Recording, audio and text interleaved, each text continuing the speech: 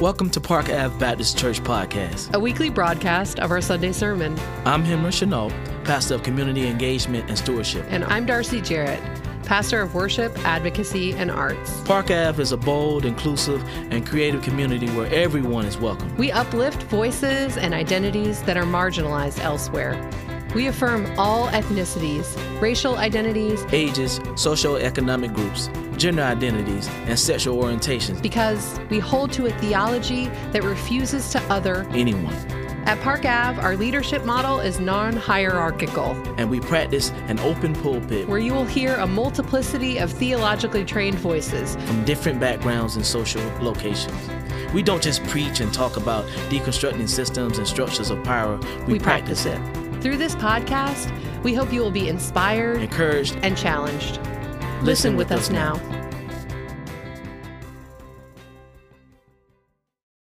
Park Avenue Baptist Church, in response to COVID-19, has suspended in-person worship, but that can't stop us. What you'll hear on this podcast is a recording of our online worship, which happens each Sunday at 10 a.m. Join us through our Facebook at Park Ave Baptist or our Instagram at Park Ave Baptist. We hope that you stay safe in these difficult times. Good morning. This morning's scripture reading comes from Luke chapter 1, verses 46 through 55. It's Mary's song of praise. Mary said, "With all my heart, I glorify the Lord. In the depths of who I am, I rejoice in God, my Savior. He has looked with favor on the low status of his servant. Look, from now on, everyone will consider me highly favored. Holy is his name. He shows mercy to everyone from one generation to the next who honors him as God. He has shown strength." That your share stream just kind of got me a little bit. Hold on just a second. All righty. He has shown strength with his arm. He has scattered those with arrogant thoughts and proud inclinations. He has pulled the powerful down from their thrones and lifted up the lowly. He has filled the hungry with good things and sent the rich away empty-handed. He has come to the aid of his servant Israel, remembering his mercy, just as he promised to our ancestors, to Abraham and to Abraham's descendants forever. The word of God for the people of God. Thanks be to God. Good morning, folks. My name is Daniel Bass. I'm one of the deacons and worship leaders here at Park Avenue. It is my distinct privilege and pleasure to be with you this morning, to get to preach to you this morning. I am a little upset with you, Jill, because that song, "All Who Are Thirsty," that refrain, "Come, Lord Jesus, come," that's one of those songs that just will always bring me to tears. So you attacked me, and I will forgive you eventually, but it's going to take a minute. I'm just kidding. I love you. Thank you. That was beautiful. Will you all pray with me one more time this morning as we prepare to look at the scripture together? Holy God, who sits with us in despair and lifts us to hope. God, who understands the process of what it looks like to live in this brutal and bloody world and to walk the steps, the impossibly long steps from hope to joy. God, who has made that journey and makes it with us over and over again. We invite you to be present in all of your surprising and beautiful ways, that you would call us to our deepest selves. As deep cries out to deep, you would call us into readiness, into watchfulness, into waiting, into acknowledging the darkness around us and waiting for the light. You, Jesus, who are the light of the world and enter into darkness over and over again to roll it back. We invite you into our hearts, into our lives, into our nation, into our world this morning, and ask you to teach us something about what it means to be hopeful as we wait for joy. It's in Jesus' name that we pray. Amen. Amen. All right. Let's see if I can set this sucker up so I can see my notes and survive. Okay, there we go. All right, friends. So as you probably well know by now, we are in the season of Advent. Advent is the time of the year when church folks place themselves down in the months and the weeks and the days that come before Jesus's birth. Even though we already know the end of the story, we set ourselves in the dark and we wait for the light of the world to come. We wait on that impossible miracle where God with us sneaks into this world in the middle of the night in a backwoods place and into the arms of a young dishonored couple. You just hear like that beginning. That's the beginning of a marvelous story. And yet we need Advent because we're not always ready for the bright joy of Christmas until we've sat with the dark for a bit. As Jill was singing earlier, O come, Emmanuel, God with us. Rejoice, rejoice, Emmanuel shall come to thee, O Israel. And the question I was asking myself that really resonates with this sermon as I've been preparing is, what do you do when it's hard to believe that God with us is in fact coming, is in fact going to show up?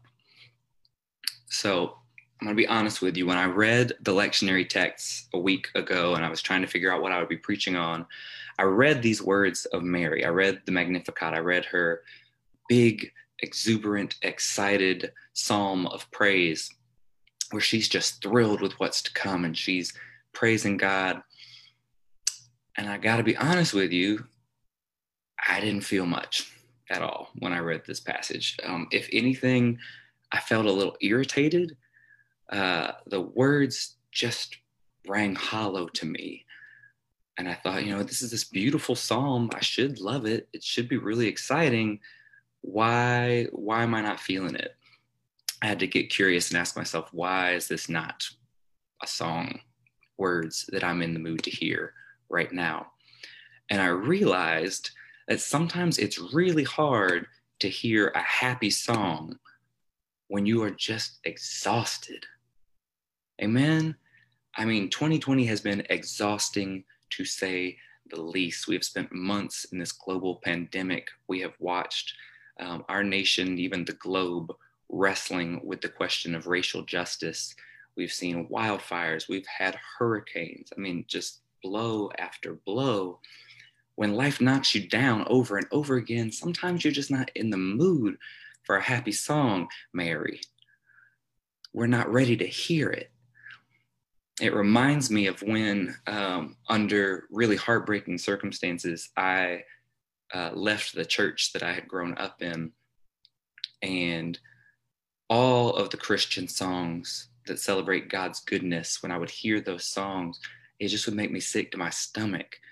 I wasn't in the mood. I wasn't ready to hear those happy songs because I was exhausted and disappointed and at the end of my rope. So when Mary pours out this psalm celebrating God's power, God's mercy, I just look at her and I think, ooh, you are so young. You are young, you are, green, and you're so excited, and you have your whole life ahead of you. All of life's glory and all of those gut punches that will knock you down and sometimes keep you down, they're so far ahead of you. You just get to be excited. I'm not there. We may not be there. Reading this text, I just thought to myself, many of us aren't ready for Mary's song. So then I had to ask myself, well, who's ready to hear this song right now? Who can hear these words of praise, this song of hope? And I realized the answer is Elizabeth, Mary's relative. That's why I'm really grateful that I was taught to read scripture in context. You can't just pick a couple verses and read those and think, got it for Sunday. If I did not read beyond these words of Mary, I wouldn't realize that anybody else was in the story at all. But in fact, her relative Elizabeth is here. And I love Elizabeth, maybe because my mama is named Elizabeth. I'm sure that helps. But Elizabeth is an older woman in this story. Luke, in the translation that I read, a couple of times calls her advanced in years, which I think is a lovely euphemism. I hope to be advanced in years as I get older. But why I love Elizabeth is she has seen some things. Elizabeth has dealt with life. She has dealt with folks' ugliness. She has carried shame. She knows that emptiness that is carved out by others' whispers. Elizabeth has been young, but now she is old. And part of the shame that she has carried for many years is that she has been unable to bear children. And she has dealt with that disappointment and that pain for a lifetime. Whenever I read the Bible, I look for the hurting ones. I look for the ones in Scripture who give me permission to exist, to be. Elizabeth gives us permission to acknowledge our pain, even our hopelessness in the face of life's unrelenting blows. Because we know if you live long enough, life is going to hit you with some stuff that will tempt you to despair. Amen? To stop hoping, because it feels foolish to hope. It's too dangerous. You've hoped before and you've gotten them kicked out of you, right? And yet, I'm drawn to Elizabeth. I'm fascinated by her because she's not bitter and she's not brittle. She's not hardened. She hasn't walled herself off from joy.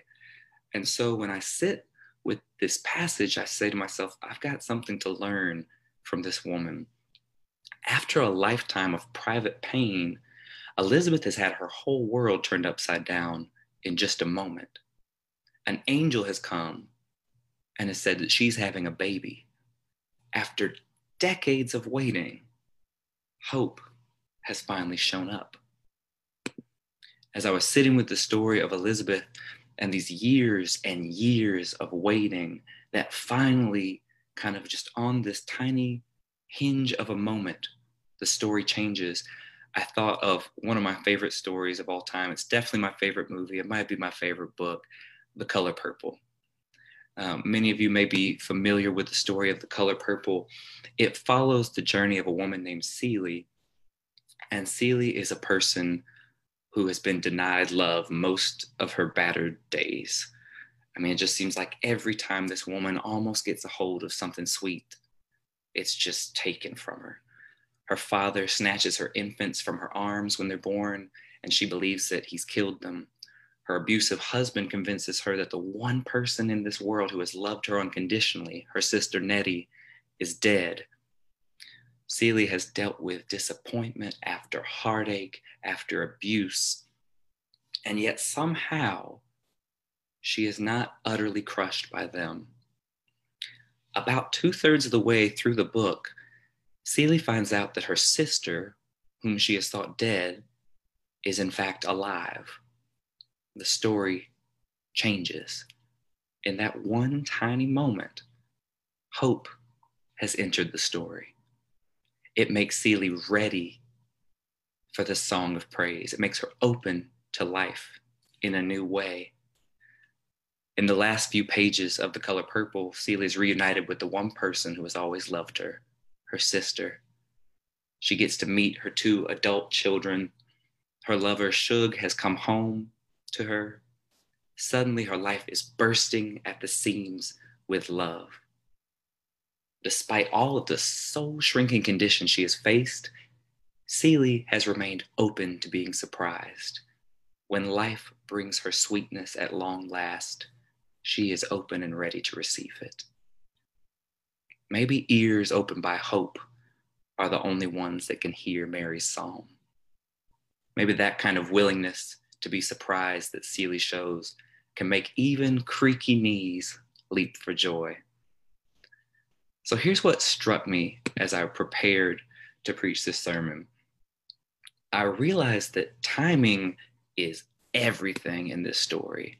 I mean, great stories really hang on these tiny little moments, right? Because if you read all of Luke 1, we find out that Elizabeth is 5 months pregnant.